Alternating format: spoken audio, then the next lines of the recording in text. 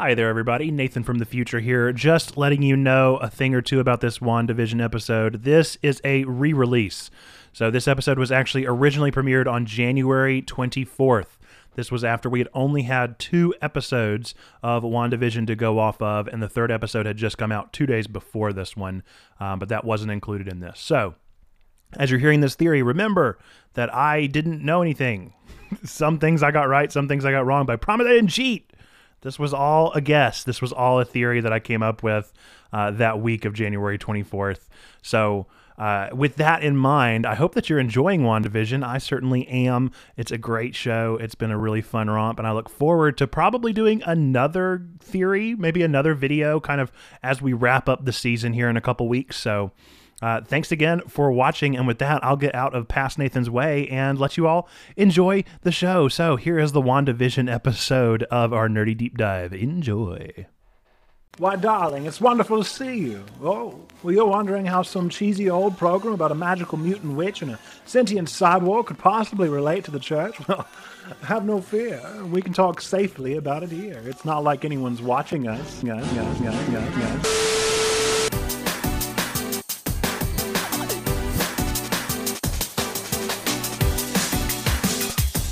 Welcome to Checkpoint Church, where nerds, geeks, and gamers come together to talk about faith, games, and unusual couples. I'm your nerd pastor, Nate, and I am so glad that you are here with us, joining us for this video and continuing on watching these videos with us. If this is your first video, welcome. If this is your second, third, or however many, welcome back. And without any more dawdling, let's just get into it with our scripture, as we always do. We're going to be starting with the scripture for today, which is Matthew 25, verses 19 through 27.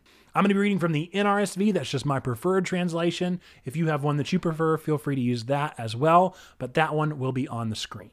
After a long time, the master of those slaves came and settled accounts with them. Then the one who had received the 5 talents came forward, bringing 5 more talents, saying, Master, you handed over to me 5 talents. See, I have made 5 more talents. His master said to him, Well done, good and trustworthy slave. You have been trustworthy in a few things. I will put you in charge of many things. Enter into the joy of your master. And the one with the 2 talents also came forward, saying, Master, you handed over to me 2 talents. See, I have made 2 more talents. His master said to him, Well done, good and trustworthy slave. You have been trustworthy in a few things. I will put you in the charge of many things. Enter into the joy of your master. Then the one who had received only 1 talent also came forward, saying, Master, I knew that you were a harsh man, reaping where you did not sow, and gathering where you did not scatter seed, so I was afraid. And I went, and I hid your talent in the ground. Here, you have what is yours.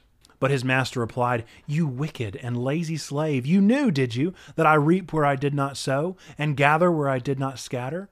Then you ought to have invested my money with the bankers, and on my return I would have received what was my own with interest.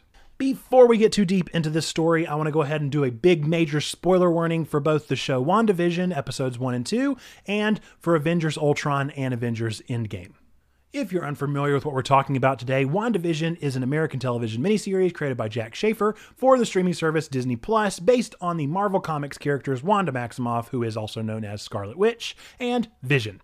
This is set in the MCU, which also stands for Marvel Cinematic Universe, and shares continuity with all of the films of the franchise. If you don't know what the MCU is, why are you here? How are you here? And the events of this show apparently all take place after the events of the film Avengers Endgame. Wanda Maximoff and Vision are living the idyllic suburban life in the town of Westview, trying to conceal their powers. As they begin to enter new decades and encounter these various television tropes, the couple begins to suspect that things are not as they seem. So let's start with who are these characters and who in the world are we even talking about? So Scarlet Witch, who actually doesn't technically have that name yet. Like, have they called her Scarlet? Have they actually called her Scarlet Witch? Regardless, Wanda Maximoff is an Avenger who can harness magic, engage in telepathy, telekinesis, alter reality, lots of random powers. Elizabeth Olsen, who plays the character of Wanda Maximoff in the series, says that she is extremely excited about the opportunity to kind of bring Scarlet Witch more in line with her comic book version, depicting mental illness and various things along those lines.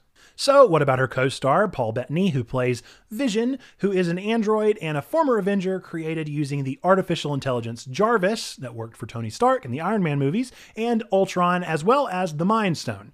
And spoiler alert, Vision's dead. Vision dies during the events of Infinity War. Nevertheless, Vision is apparently back, and Paul Bettany described this Vision, this iteration of Vision, as being decent and honorable and existing for Wanda. In episode 1, we learn quite a few things. First, we learn that the writers are killing it on the wordplay and comedy in the episode. Second, we learn that Wanda and Vision have their powers in this show, but neither of them have any idea why or how they're here or what they're here for. They just know that they are here. Finally, at the end of the episode, we learn that someone, somewhere, is watching this show just like we are. In the second episode, things get a little bit more exciting. We start to see more of a color bleed of television color in the form of the helicopter and the bloodstain on Dottie, as well as other various references back and forth. But more importantly, Wanda keeps hearing this weird voice calling out to her from a radio, asking, "Who is doing this to you?" First, we learn that Wanda is preggers, which seems to line up pretty well with the inclusion of some elements from the House of M comic book line. Second, there is some bizarre outside interference from the world with this weird sewer beekeeper dude.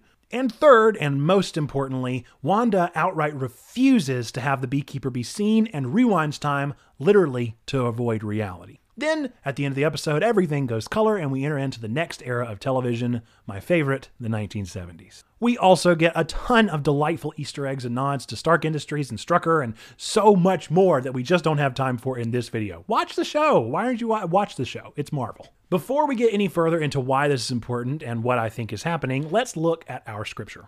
So this scripture from the Gospel of Matthew contains one of the parables of Jesus, where we learn about these three guys and their boss. And the boss gives each of them a dole of cold hard cash and tells them, "I'll be back, baby." The first servant invests and doubles. The second invests and doubles. The third, who was given the least amount, is nervous that the boss is going to punish any failure, and so he hides the bundle of money, not accruing any further money at all. Flash forward, the boss man comes back home, and the first and second each present their earnings, and the boss is very well pleased. Then we bring out the third dude, and he presents his exact same cash bundle that he was given at the start. Like, he didn't even unwrap it. He admits to his boss that he was afraid and calls the boss out as being a bad boss and a bad person. Obvi, this ticks the boss man off, and he calls the worker lazy and wicked. He actually punishes him in the later verses by taking away that single bundle and adding it onto the first dude who has 10. Now, this parable is more than just an exercise in investing and financial management. Does I look like David L. Ramsey III? This is a story about responsibility and calling. Jesus told these parables to people because he wanted to illustrate the why behind the things that he was teaching.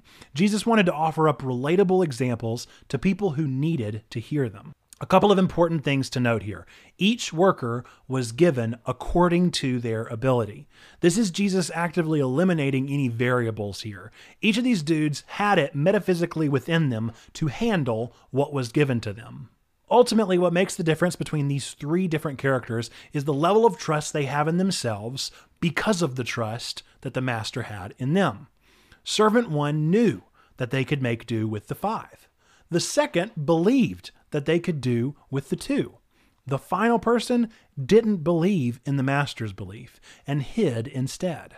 In this way, the third servant avoids the problem entirely and tries to hide, essentially running away from their responsibility and choosing to do nothing instead of something. Anyway, back to WandaVision. My theory about WandaVision and what is happening with this show, and keep in mind, I could be wrong, this is just a theory. A film theory! My theory is the person in control of this mindscape could very well turn out to be none other than Wanda herself. Let's start with Vision, because I think that's the most clear example of why I think Wanda is the one doing this. See, Vision is dead, like real dead, like long gone, but for some reason, he's back in the show. Not to mention that Vision is absolutely at the beck and call of Wanda. He won't even save Mr. Hart from choking until he gets the command from Wanda to get into action. Remember what Bettany said about Vision. He said that he literally exists for Wanda. Now, is this a sweet sentiment of an android in love? Or is this an android under the control of a puppet master? The second big factor that we look at is that this show really seems to revolve around Wanda's issues and problems. There's a lot of defiance in her character and a lot of evidence that she's wanting control. She defies the misogynist norms of the 50s era. She doesn't fit in at the social club run by the cold-hearted Dottie. And let's call it out, she befriends Geraldine. For some reason, the show hasn't mentioned this yet, but this is the 50s. Geraldine being at the very white social club is a big deal. And who is Wanda's immediate bestie? Geraldine. That's not the norm, okay? Wanda is actively fighting the situation to establish control, which is something that she doesn't have in her own life. The Wanda that we get to see, which is ashamedly not enough in the first 3 phases of the MCU, is one who's dealing with a lot of trauma and a serious lack of control. She was experimented on by Strucker. Her family was killed by bombs made by Tony Stark's family. She loses her brother right in front of her eyes. She blames herself for many people dying after Crossbone goes and explodes himself. And she was imprisoned. She's lost her lover. And she literally watched half of the universe disappear, her along with them. She's got some serious stuff to work through. And pep talks from Clint and Shuri just aren't going to be enough. So the real question to answer for us in this show is really this. What happens between hugging Hawkeye to waking up in Westview? And that's what I'm imagining this show is going to answer. Nevertheless, it seems to me like Wanda is using WandaVision as a means by which to continue a life with Vision and experiencing the things of life that she was seemingly robbed of. Suburban perfection, check. Happy house husband, check. And obedient. Am I right, ladies? And as of episode 2, she's got a bun in the oven, check. Things seem pretty great in Westview, and for that reason, I can't imagine why it wouldn't be Wanda in control. Unless, of course, she was being coerced into it by a certain manipulative industry. I don't know, maybe. Another great example of this, and the real root of what I'm talking about here, is the Beekeeper. When Wanda sees him, she knows more than she's letting on, and she rewinds time. Why? She avoids this confrontation, and the reality is that she knows what she is avoiding. And there's the magic word for this episode. Wanda is acting a whole lot more like the third servant here because she is actively avoiding the responsible decision-making that is chasing after her. This example of avoidance is a lot like its own little mini parable itself. Wanda is avoiding reality and is running away from the truth. Now, to avoid the temptation to say everything happens for a reason, which we don't believe, Wanda can and must deal with the reality that is in front of her. And sometimes we have to deal with that too. Now, granted, not all of us have magical powers from a scepter that allows us to literally warp reality into an alternate black and white television universe that lets us run away from our problems. But you get the idea. Sometimes the reality of life is that we don't get handed a bag of money. We get handed a bag of problems and hurt and pain. That's universal. We all experience that garbage to very different degrees. But the reality is that we can't run from it. We have to deal with it. Here at Checkpoint, we want to deal with it with you, alongside you, together. But beyond that, there are resources out there that I'll link down below that you should also be using if you need the help addressing reality rather than running from it. So what, right? Why is this so important? Well, one of the rules here at Checkpoint is that we don't do harm. That includes harm to ourselves. If you're running from reality and your own troubles, they're going to catch up with you. Maybe they aren't a beekeeper, but they are still on their way, and they could really hurt you. In fact, they could be hurting you by not dealing with them. And we don't want to harm anyone, including ourselves. Now, maybe I'm dead wrong about my theory here, and that's just fine. In fact, I kind of prefer that because it seems even more interesting if I am wrong. But the point remains that it seems that Wanda is running away from her problems and her responsibilities, and we can be all too tempted to do that just the same. So, if you take nothing else away from this video except for disagreeing with my theory, then please hear this. Life can really suck sometimes. But we believe that together as a community, by keeping our focus on doing good, doing no harm, growing together towards God, we can push through the suckage that is life and do the impossible together. You don't have to run away from the awful things in life. You have a place to run here at Checkpoint, and we can face them together. With that, I, for one, cannot wait to see how the rest of this season pans out. Needless to say,